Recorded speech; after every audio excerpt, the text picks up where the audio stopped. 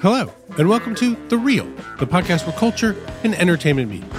I'm your host, Mark Olsen. On today's episode,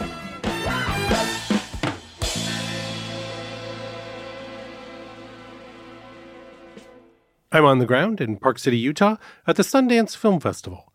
I've been checking out a bunch of this year's movies, and I had a chance to catch up with some actors and filmmakers to talk about how great new narratives can be told. And later, I'll wrap things up with some of my LA Times colleagues who joined me to talk about the films of the Sundance Film Festival. But first, I sat down with actor Tessa Thompson, actor Colman Domingo, and writer-director Justin Simien to explore different storytelling formats. Here's part of our conversation.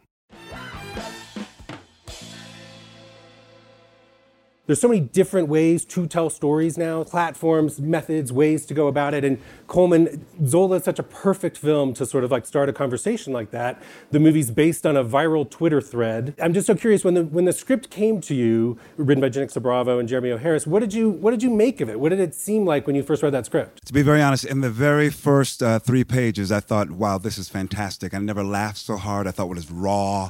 It was honest. It was bold. I saw this, young woman in the center of her story, observing all of these horrific things that were about to happen. And you're like, oh my God, this is like, a tale of like Alice in Wonderland in some way. But, but it's also, it's sized up. And it's like, and, the wonderful thing is Jeremy O'Harris has been comparing sort of like, her to be sort of like the Homer of our times, and or Jamaica Kincaid, which is very interesting because she's taken this form, the way she was telling story, the way she told it in 140 characters each time is outstanding because each phrase holds up with so much visual language, so much intention, very clear action, and so it's outstanding. I think you want to see even more. I don't know. She's at the forefront of doing something like that, but I think there's so many more writers out there who may not even know that that's actually such a talent and gift that they have that can transcend just from being Twitter. That can actually be a more narrative, like whether for television or film or theater. And now, Tessa, I saw on Twitter that you were at a screening of Zola last night. And the movie has this just really special and unique energy. Like, what did you make of it? Oh, I thought it was tremendous. I'm really struck. I think we're living in a time in terms of media and content where all of the things that have previously been sort of obstacles in new voices getting their story told or being sort of broken down entirely. And, obviously with streaming and all these new platforms, it feels like the Wild West, like there's a new frontier. So when I first read Zola's tweets when they became viral, and then there was this excitement around this possible movie and then knew that it was going to be made. I'm also such an enormous fan of Janixa Bravo's. I loved her last feature, Lemon, which was here. I think she's such a unique and singular voice in cinema. And so I was really excited to see this film. And I hope that audiences, first of all, if you didn't know that it was based on a Twitter thread and you went in just seeing the film, I think you would understand that it's a story that's really important to be told, that, like Colman says, is really honest and nuanced. And also just the film is so incredibly stylish. It just looks good. It has a vibe. It feels so of its time, but also timeless in a way that I think really great films are. And also so exciting that it feels like by hook or by crook, we can decide that we're just going to tell our stories and no one can say what deserves to be in a screen, what deserves to be projected, what deserves to exist in media. And I love that. I love that now, writers can feel sort of liberated to get onto any platform, any medium that they choose to and say, like, I have something to say. I got a story to tell, and it can be told. I think it's genius. Justin, you've been working recently in television, feature film, and you have your own podcast even. How do you decide where an idea goes? Is it ever a challenge for you to figure out among these platforms that you have available to you, what the best place for an idea is? It's hard, but it's like, who will take it? Who wants it? Who wants to give me some money to be black and weird in this new venue? Honestly, but the thing is that I was put on this earth to tell stories. I love stories. And, I grew up wanting to be a filmmaker, reading comic books, but I couldn't afford a camera. So I would make little things on my tape recorder and do audio stories. And then I had this stupid little computer program called X-Men Cartoon Maker. I'm a nerd also. Welcome to me. All of the formats of storytelling kind of scratch the itch for me. And one of the things that I think is profound about being a storyteller is that so much of our lives and who we are is formed by story. Money is a story. democracy is a story. Racism is a story. And to be able to contribute to the stories that go out into the fabric of culture that sort of shape who we are and shape who's coming next and how they'll think about things, I think it's a profound responsibility. I think it's important to interrogate the kinds of stories that we're conditioned to expect all the time, which is what I love what you guys were saying, particularly about Zola. I talk about with Dear White People when we're doing the TV show is there are other story forms to explore. There is the crisis play, which is an African story form where you sort of have a member of everyone in the tribe present in the story, and a danger shows up and a conflict shows up, and then the play ends, which we would find very unsettling here. But that's a story form that is designed to send the audience out into the world, back into their communities to figure out how to solve the problem. And I just think it's fun that new people are getting keys to the vehicles to create stories, because I love me a hero's journey. Okay, love me a 3-act structure, but there are other ways to say things, and I think the more people we give access to film and TV, the more kinds of ways we're going to hear about ourselves. I think that's very exciting. All the projects that we're talking about do have an energy about today. Even Silvie's Love, which is a period piece, I think still has a lot to tell us about what's happening for us now. Is that something you're all thinking about? I mean, a movie like Bad Hair in particular, are you thinking a lot about what that has to say to this moment as you're making the movie? I mean, absolutely. Bad Hair, which takes place in 1989, kind of takes place in this kind of cinematic sort of Brian De Palma-y dream world, but it's about us, and it's about the way the stories that we're told and the stories that we inherit sort of inform the way we think in ways we don't even realize. There's a sort of thread about African folklore in the movie, and that's important to me because when I sort of discovered all of these amazing stories that my actual ancestors were telling themselves, to get through slavery and to get through the aftermath of slavery. And I'm discovering the flying African story and the story about witches leaving their skin at night. And we made up one for the movie called The Mars Hair Girl Story.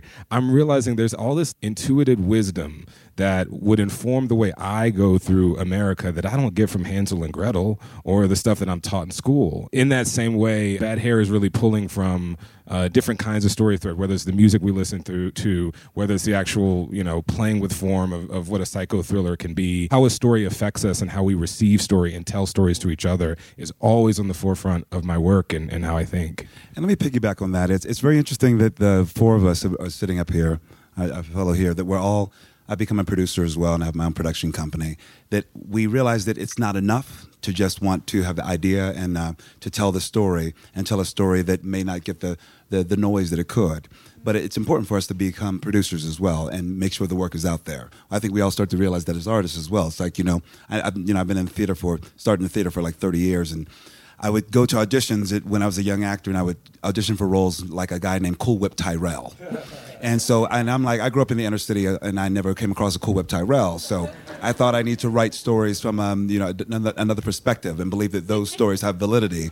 And the inner city actually looked like me, and we actually, we sat around a table at 6 o'clock and had dinner like everybody else, and kids went to college. But we were struggling with other things that other people were. And it may seem like smaller stories. It may not seem as sexy because it's not what people may think of as the inner city. But it's our responsibility to tell those other stories and other narratives. And the only way to do it and do it even stronger is to become producers as well. Hardly anything sounds as sexy as Cool Whip Tyrell. That's the person I want to meet. Especially said in my deep voice. Right? I would travel anywhere to meet Cool Whip Tyrell. You're into that? Yes, I'm into that.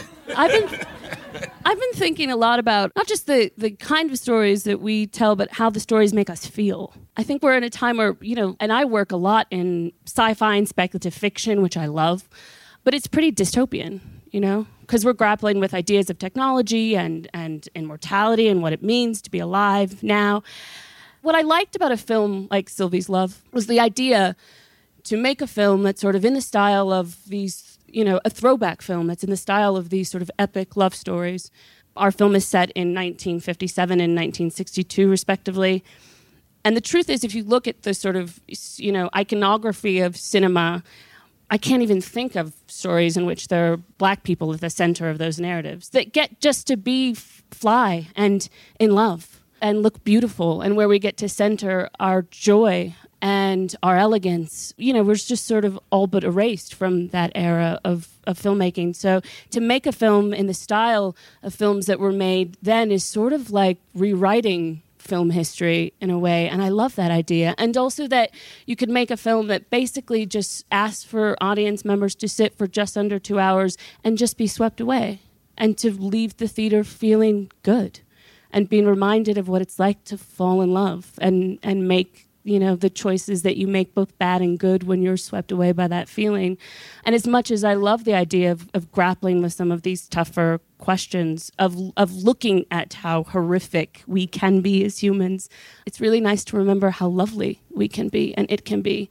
So I've been thinking a lot about the implications of the kind of content that I make. For example, if you make a piece that's set in the future, do you then have the responsibility to create what the future ought to look like? I think about that. If I made a film set, we used to talk about this all the time, because we used to be like, why aren't there more black people in the future? And why aren't there more black people in space? You know what I mean? They don't make it to space. They don't make it to space. They never make it to space. Or they don't make it out of space. But yeah, so I think about the future, and I'm like, if I made a film that was set even, a Scotia in the future, I don't know what a Scotia is, like 25 years or something, would I want there to be single-use plastic? Would I want there to be guns? Do I have the responsibility not to show the world just as it is, but as it should be? I don't know. Justin, can you talk about that a little bit? Do you think at all about the version of the world that you present in your movies, whether you want to be presenting the world as it is or as you might like it to be? I think that there's room for all of it. It's like I do a television show that's sort of pinpointing all of the painful, secret, racist experiences that we're enduring but can't feel like we talk about. But then I go home and I totally watch The Housewives and watch, The Circle on Netflix and other things that I'm embarrassed to say. Because I think it's a mix of both. I think for me, the power, one of the things I love about a movie is when it sends me out into the lobby with just something stuck in my throat that I just can't figure out. Something about that movie just, and I have to talk it out and I have to work it out at home. I like art that sort of stays with me. So I think it's a mix of both. I think it depends on what you're trying to say and what you're trying to give to your audience at that time. I think they're both valid. Tessa, as you've been moving forward in your career, yes, you're starring in these sort of big budget sci-fi films, as you were mentioning, but you're also making time to act in and produce movies like Sylvie's Love or Little Woods that you had here, or the movie Passing that's coming out later this year. Was there a moment when you realized that was something you could do? No, maybe now that you're telling me, it occurs to me that that's true. No, I don't think I'm really thinking about it. And I'm not sure that I place these projects, I don't place them in different places. Does that make sense? Mm-hmm. I think there's something distinct about working, it's just work, yeah. There's something distinct about working in independent cinema just because of the parameters. Like, you have less time, you have less money, there's less people, there's something taxing about working in big movies sometimes because you're doing silly things in front of a green screen and someone's eating a sandwich, and you have to try to forget that they're there or something. But so the challenges are slightly different. But for me, it's similar in the sense that you're just trying to tell a story. And I think what's been so neat recently is, for the most part, all of the sort of bigger sort of tentpole movies that I've been making have been with independent filmmakers. I made Creed with Ryan Coogler. I made Thor Ragnarok with Taika Waititi. So, I've been really lucky to work with filmmakers that are sort of working in the same way, just with more money. And that's fun to watch someone, who has really big ideas and has had to fit it in 23 days now have 5 months to execute big ideas and to do it in a different way. But to me, it's sort of all stories. And, my favorite filmmakers to work with are the ones that are irreverent, that regardless of what sort of box they're put in, they're trying to say something and disrupt. Those are the people that I seem to be gravitating towards constantly, like Justin Simien. And so I feel lucky to get to do that in big movies. But I always feel like it feels like home to get to work with a small group of people that you trust, to get to feel like you're in the trenches together. It's very easy as an actor to feel like a cog in something moving. You can be puppeteered a little bit, and sometimes you want to be like, I'm not a puppet, I'm a real boy. So I feel like when you work in independent cinema, you sometimes have a bit more agency because everyone's just trying to get it made by hook or by crook. And there's a democratized spirit of ideas, like the best idea wins. There's not this hierarchy. I really dislike hierarchy. So I feel comfy in that. But I think the best work environments are always that way, whether you have $1 million or you have $150 million. One thing I enjoy so much about you in some of these bigger movies, I'm thinking specifically of Thor Ragnarok, you seem to bring so much of yourself. Like you're sort of coloring outside the lines a little bit of what some of those characters maybe could be. Do you feel in this that you're bringing a lot of yourself to those bigger projects too? Yes, probably. Mostly because I don't know that I feel like I could execute the thing that would be expected of me. For example, I think in sort of big budget tentpole movies, there's this expectation of sort of the female characters in it to stand in certain ways, and there's those like shots, which I think are going away a bit, but the like up the body shots, and that kind of stuff. And there's people that probably can do that really well. And I just feel goofy. So I don't know how else, I'm just sort of approaching it the way that I see it. And I feel lucky that I've gotten to work with people that also want to sort of buck convention, want to create sort of new iconography about what particularly women look like inside of those narratives. In that way, I feel like I've been tasked to bring more of myself because we're trying to find something that feels singular and different than what we've seen before. Colman, you mentioned earlier, I mean, you move so easily between stage work and television work and film work. As an actor, how different do those things all feel? Are you looking for different experiences when you are working in those different modes, or are you looking for some continuity there? I don't think I'm looking for continuity. I think I'm going for what really moves me. I think it makes sense to me as I'm really examining the work that I'm really interested in, and even as a producer as well. It's like, I'm really interested in really interesting depictions of human life, and that's the clearest way I can just say it. So it makes sense to me that like I'll bounce from theater and in all parts. I write theater, I write musicals, I act, I direct, and same with television and with film as well. And I think it's just to be malleable. I just want the story told. For me, it doesn't matter which side I'm on.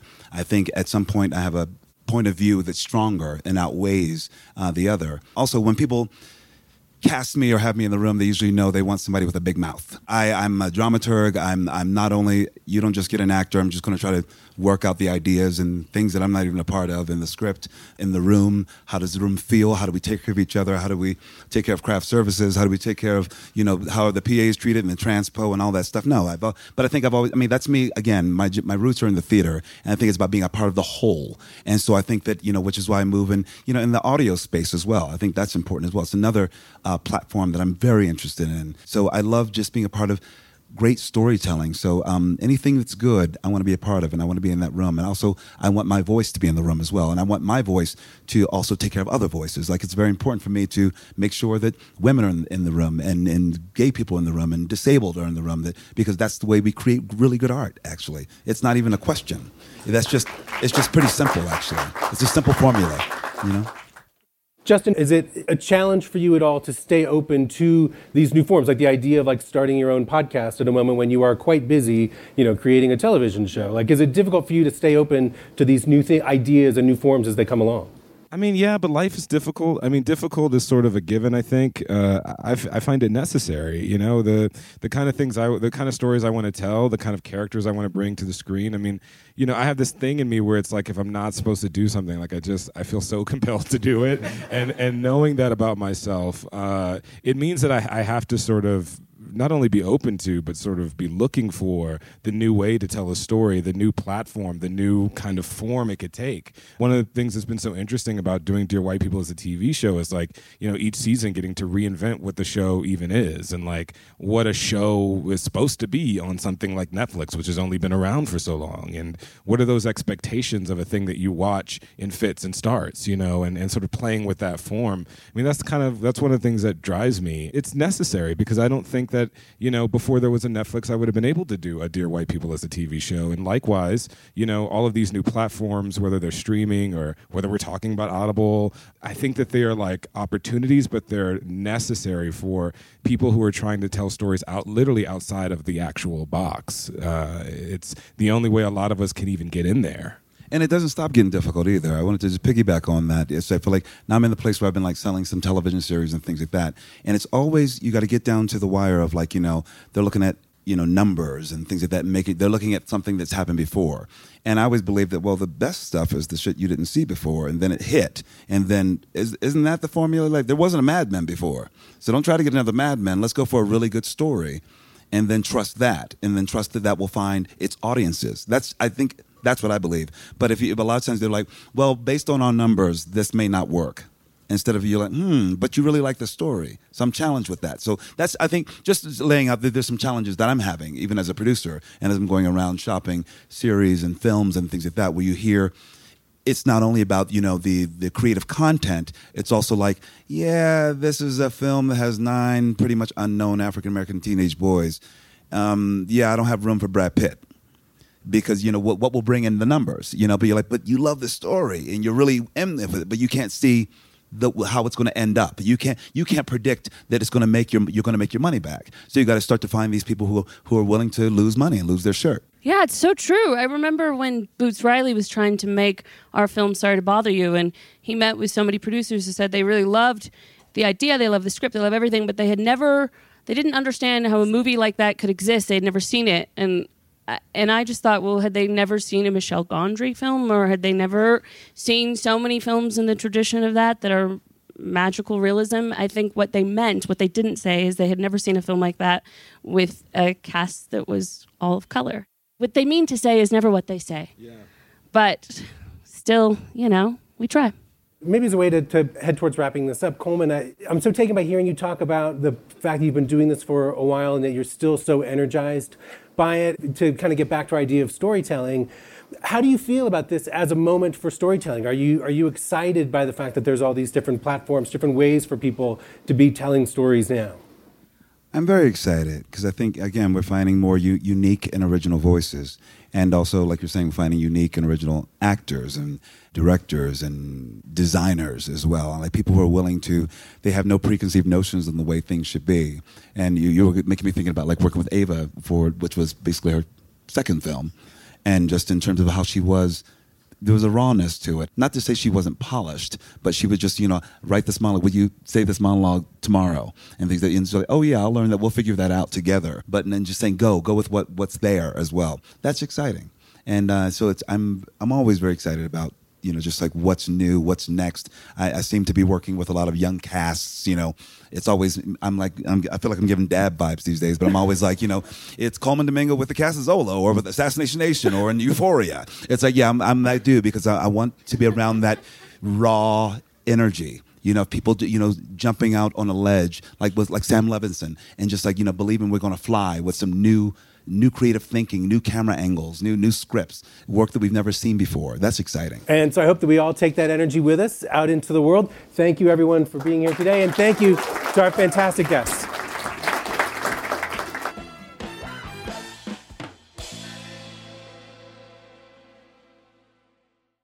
And now, it's time for Glenn Whipp's Awards Minute. Quick break from all the Sundance talk because final Oscar voting is underway, and we're at the end game point in the awards season where everyone has either accepted their fate and they've tucked away their speeches, or they're in just a blind rage wondering how in the hell that other movie, that lesser movie, is going to win all the Oscars when my movie isn't. Maybe that's not so much the nominees, maybe it's more film Twitter and people who cover the award season like myself, because we take things very personally when our favorite movie doesn't win the Oscar. And we saw that last year. A lot of great things happened at the Oscars last year, but everyone just wanted to gripe about Green Book. Kind of probably what happens again this year. A lot of great awards. Who doesn't want to see Brad Pitt do another stand-up set when he wins the supporting actor Oscar? I think everyone's pretty cool with Joaquin Phoenix finally winning an Oscar. But 1917, boring choice. Just won the Directors Guild Award on top of winning the Producers Guild Award. And it looks like an overwhelming favorite to win Best Picture. So it's like, Oscars being Oscars, and the Oscars will always be the Oscars. My advice right now, when you're watching a week from Sunday, just take in the good with the bad and take it all in with a glass half full. Enjoy Brad Pitt winning his first Oscar. Enjoy Brad Pitt giving probably another great, funny acceptance speech. Enjoy Laura Dern. There's going to be a lot to enjoy. So put away your axe to grind right now about 1917. Focus on the good things. That's all we can do. Thank you, Glenn. And now back here at the LA Times House in Park City, I'm joined by my colleagues Justin Chang, Kenneth Duran, Amy Kaufman, and Jen Yamato. Thanks, everybody, for being here. So let's wrap up the festival so far. I mean, we're about partway through. We're recording this on Tuesday afternoon, and there have been some big sales that have been announced in the past few days. But Kenny, I think there's still maybe a sentiment that this is like sort of a slow or soft festival this year. How do you feel about that? Well, I think it's been okay. I think that in some ways festivals tend to be alike mostly. There's a great drive to have them be different, and it's just more, it's just less. But I think mostly they're about the same. There seem to be less sales, but from what I've been reading in the paper, it's partly because a lot of stuff came in here pre-sold, so there wasn't that much available for buyers to snap up. And Justin, how are you feeling about the festival so far? Pretty good, Mark. It started off a bit slow, perhaps, but maybe every Sundance or most Sundances feel that way. And then it finally shifts into gear, and I've seen a lot of really good movies here. And it's not, I don't know where we are at the halfway point or not yet, but I'm here for a while and look forward to seeing more.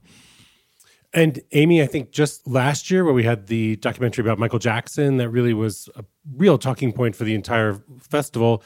This year we have On the Record, which is a documentary you've been doing a lot of reporting on. Can you tell us a little about what that movie's about? Yeah, that is a documentary from Amy Ziering and Kirby Dick. They are two filmmakers who have made a couple of films about sexual abuse over recent years. And when the Me Too movement happened, they started recording a ton of footage and sort of remained open to where that would take them. And ultimately what it came out with was this film we have at Sundance called On the Record, which follows a handful of women of color, particularly one named Drew Dixon, who started her career at Def Jam, where Russell Simmons was the co-founder. And basically, she is one of many women who allege that she was sexually assaulted by Russell Simmons. And that is reporting that has been out there for the last couple of years. Actually, a lot of it was broken by the Los Angeles Times. But what is getting a lot of attention with the documentary is that coming into it, Oprah Winfrey was one of the executive producers, and the film was going to be released on Apple TV post-festival. And then just like a couple of weeks before Sundance, Oprah pulled her name from the movie because she said she felt it wasn't ready. She wanted to look into some inconsistencies she had heard about. And so Oprah's removal from the project has really kind of cast a shadow over the movie until it premiered here and it got multiple standing ovations. I think a lot of the people in the audience were questioning, like, what's the problem with this movie? We find it very moving. I think that really did turn out to be one of the most powerful events of the festival so far, was that premiere screening. And I think it showed in some ways what a Sundance premiere is all about, that it was, the subjects of the documentary were there, the filmmakers were there. It felt like a very powerful and emotional event there in that room. Totally. I actually had seen the movie before the festival and, watched it on a link, which is something that most of us do a lot and at our homes on TV. And honestly, I would prefer to do that a lot of times than go to a screening room.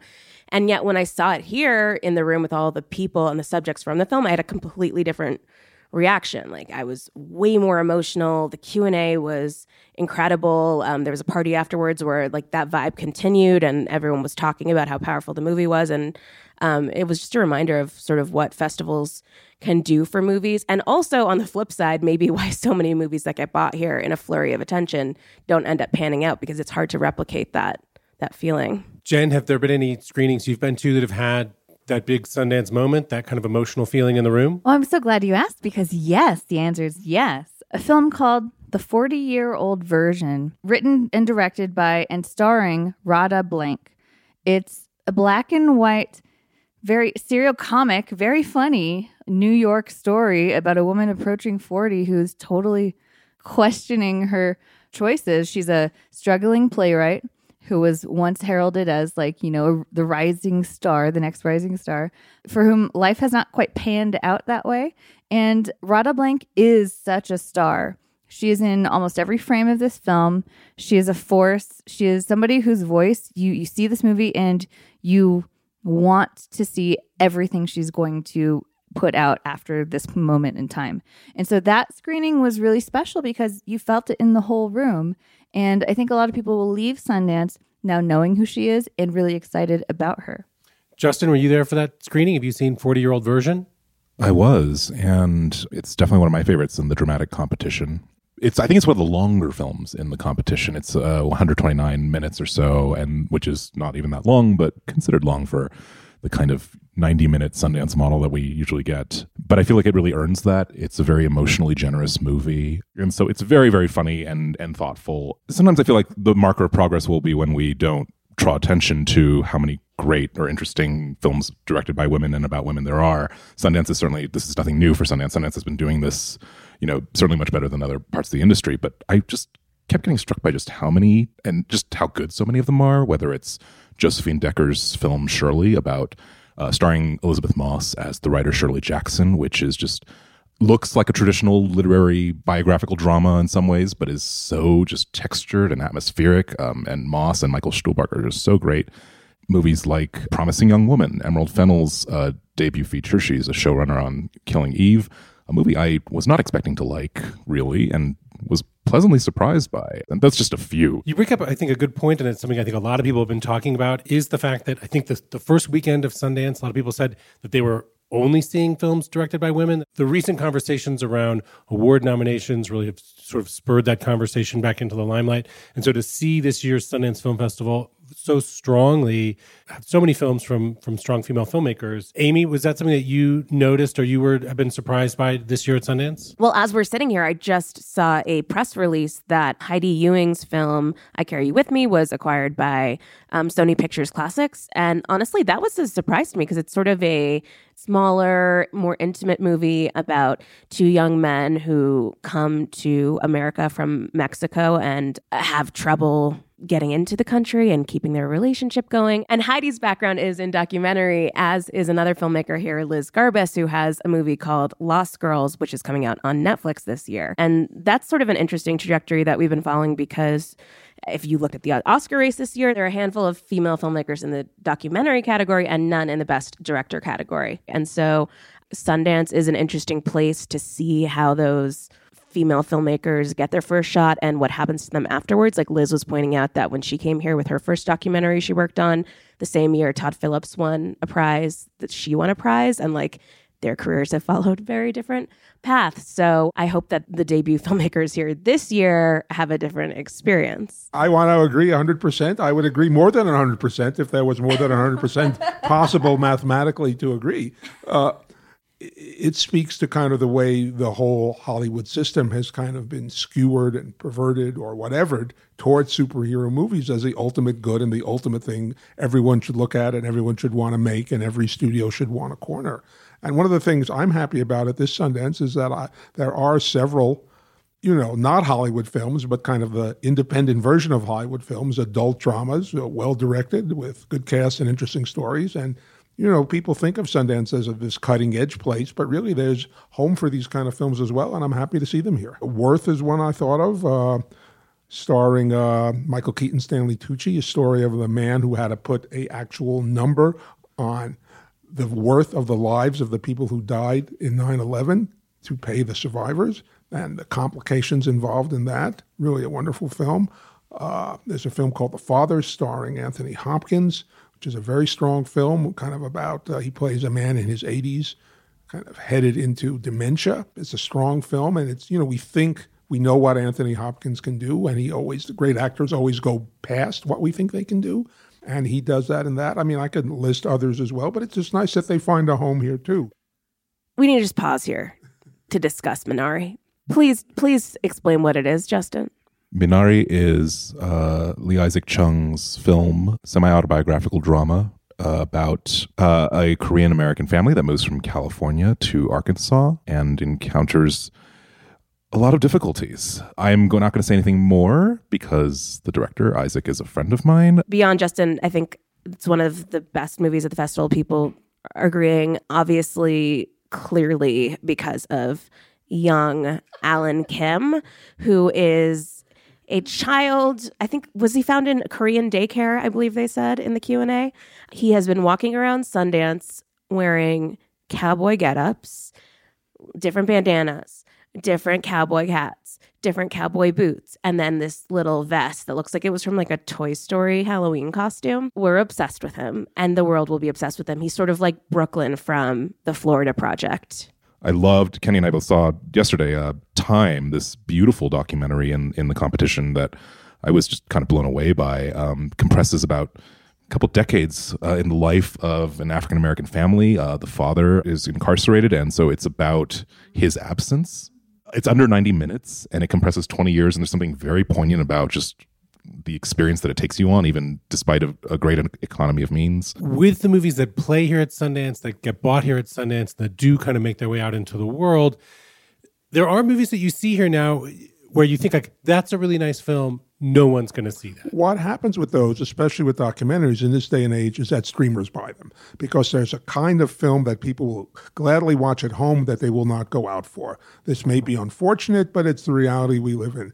And documentaries are very popular on streaming services. So, I mean, they come out at Sundance, people buy them, and people are very happy at home. It's just the theatrical market for it is not what it used to be. Can we talk about something more awesome, which is the busts? What like had hype and was like, wah, wah. This is a movie I have not seen and haven't really read anything in depth. I've just heard the chatter and I'm trying to ignore it. But Wendy, Ben Zeitlin's film, withholding judgment until I see it. And I want to bring it up certainly not to rag on it, but it's one of three movies that I noticed in the premiere section, I believe. Miranda July's Kajillionaire, Sean Durkin's The Nest, Ben Zeitlin's Wendy. These are all filmmakers who I think all of them got their start at Sundance in some way. And Miranda July with Me and You and Everyone We Know, Sean Durkin with Martha, Marcy, May, Marlene, Ben Zeitlin, of course, with Beasts of the Southern Wild, which is one of the great success stories of Sundance of the past decade. He got an Oscar nomination for Best Director out of that movie. And it's interesting that they all have not made features, I think, for the last 7 or 8 years since their last appearances at Sundance. I believe Miranda July's previous film before this was the feature, although she's done a lot of other work that is outside of movies. I just think it's interesting that they're all this confluence of these three filmmakers coming back with movies that I liked Kajillionaire a lot. I liked The Nest much more than most people will. But I do think that everyone would agree that just the commercial prospects, even if these movies were glowingly received, and I don't think any of them were completely across the board received that well, nobody expects that they might be the kind of success that, say, Beasts was. And some of the other movies that haven't gotten a great reception, I think, also have big movie stars. 4 Good Days with Glenn Close and Mila Kunis, like great performances, maybe not an amazing movie. The Glorias, a movie about Gloria Steinem, which seems like it would have a lot of interest, starring Julianne Moore and Alicia Vikander. Haven't heard a lot about that one. So, star power certainly isn't moving the needle either. What we were talking about with film is what's been happening in books for, generations. It's a phenomenon of the midlist novelist. People are much more interested in signing up the hot new writer with the hot new first novel than they are the same person's second and third novel. This is something, authors have to live with. It's just, maybe it's something to do with human nature. We want to discover, the new shining object. Can we talk about the big price sale of this festival? Please do. Palm Springs. How much was it sold for again? So the motion picture Palm Springs was sold for $17.5 million and 69 cents, which makes it the highest selling, movie in Sundance history, beating the previous record by that 69 cents. And I want to sort of turn that into a question, though, which is that a lot of the movies that have sold so far were not necessarily the buzziest titles, the ones that you felt like everybody's talking about. And I feel like Palm Springs is an example of that. It's an Andy Samberg movie. It's kind of a rom-com with a sci-fi twist. It's good. I liked it. Andy Samberg is actually very likable in it. But, sorry. To our great surprise. Sorry. Andy Samberg is likable in it. I have always liked him. However, many others. Is Andy Samberg TBH the biggest star? I don't know that an Andy Samberg comedy is gonna be a huge box office hit, even though I think it's a pretty good movie. Well, that's why that sale number kind of blew me away, aside from the cleverness of the gimmick. $17 million is a lot of money. But I think that also speaks to the fact that the economics of independent film, like we see here at Sundance, have changed so much because of the fact none of us can put a dollar value on what a movie means to a streaming service like Hulu, Amazon, Netflix, Apple Plus. We don't know what the value of these movies to those services are. So these numbers become a weird fantasy realm for all of us where we're used to having the hard metric of box office. You know, I think one of the things you see in purchases is that people want to buy things that they look like something they've sold already, that the track is already laid out and this is a new train coming down. And I think comedies, by known people, streamers seem to know how to deal with those. So I think that I also feel it was oversold to too high a price, but I think that's what's going on. And with that, we will wrap up this year's Sundance Roundtable. Thank you all, of course, for being here. That's it for this week's show. My panels with the actors and filmmakers took place at Audible's studio setup of the festival called the Audible Speakeasy. My colleagues also taped other panels there as well, and videos of all three are available at latimes.com. Thanks to our producer, Paige Heimson, and our audio engineer, Mike Heflin. Subscribe to The Reel on Apple, Spotify, or wherever you listen to podcasts.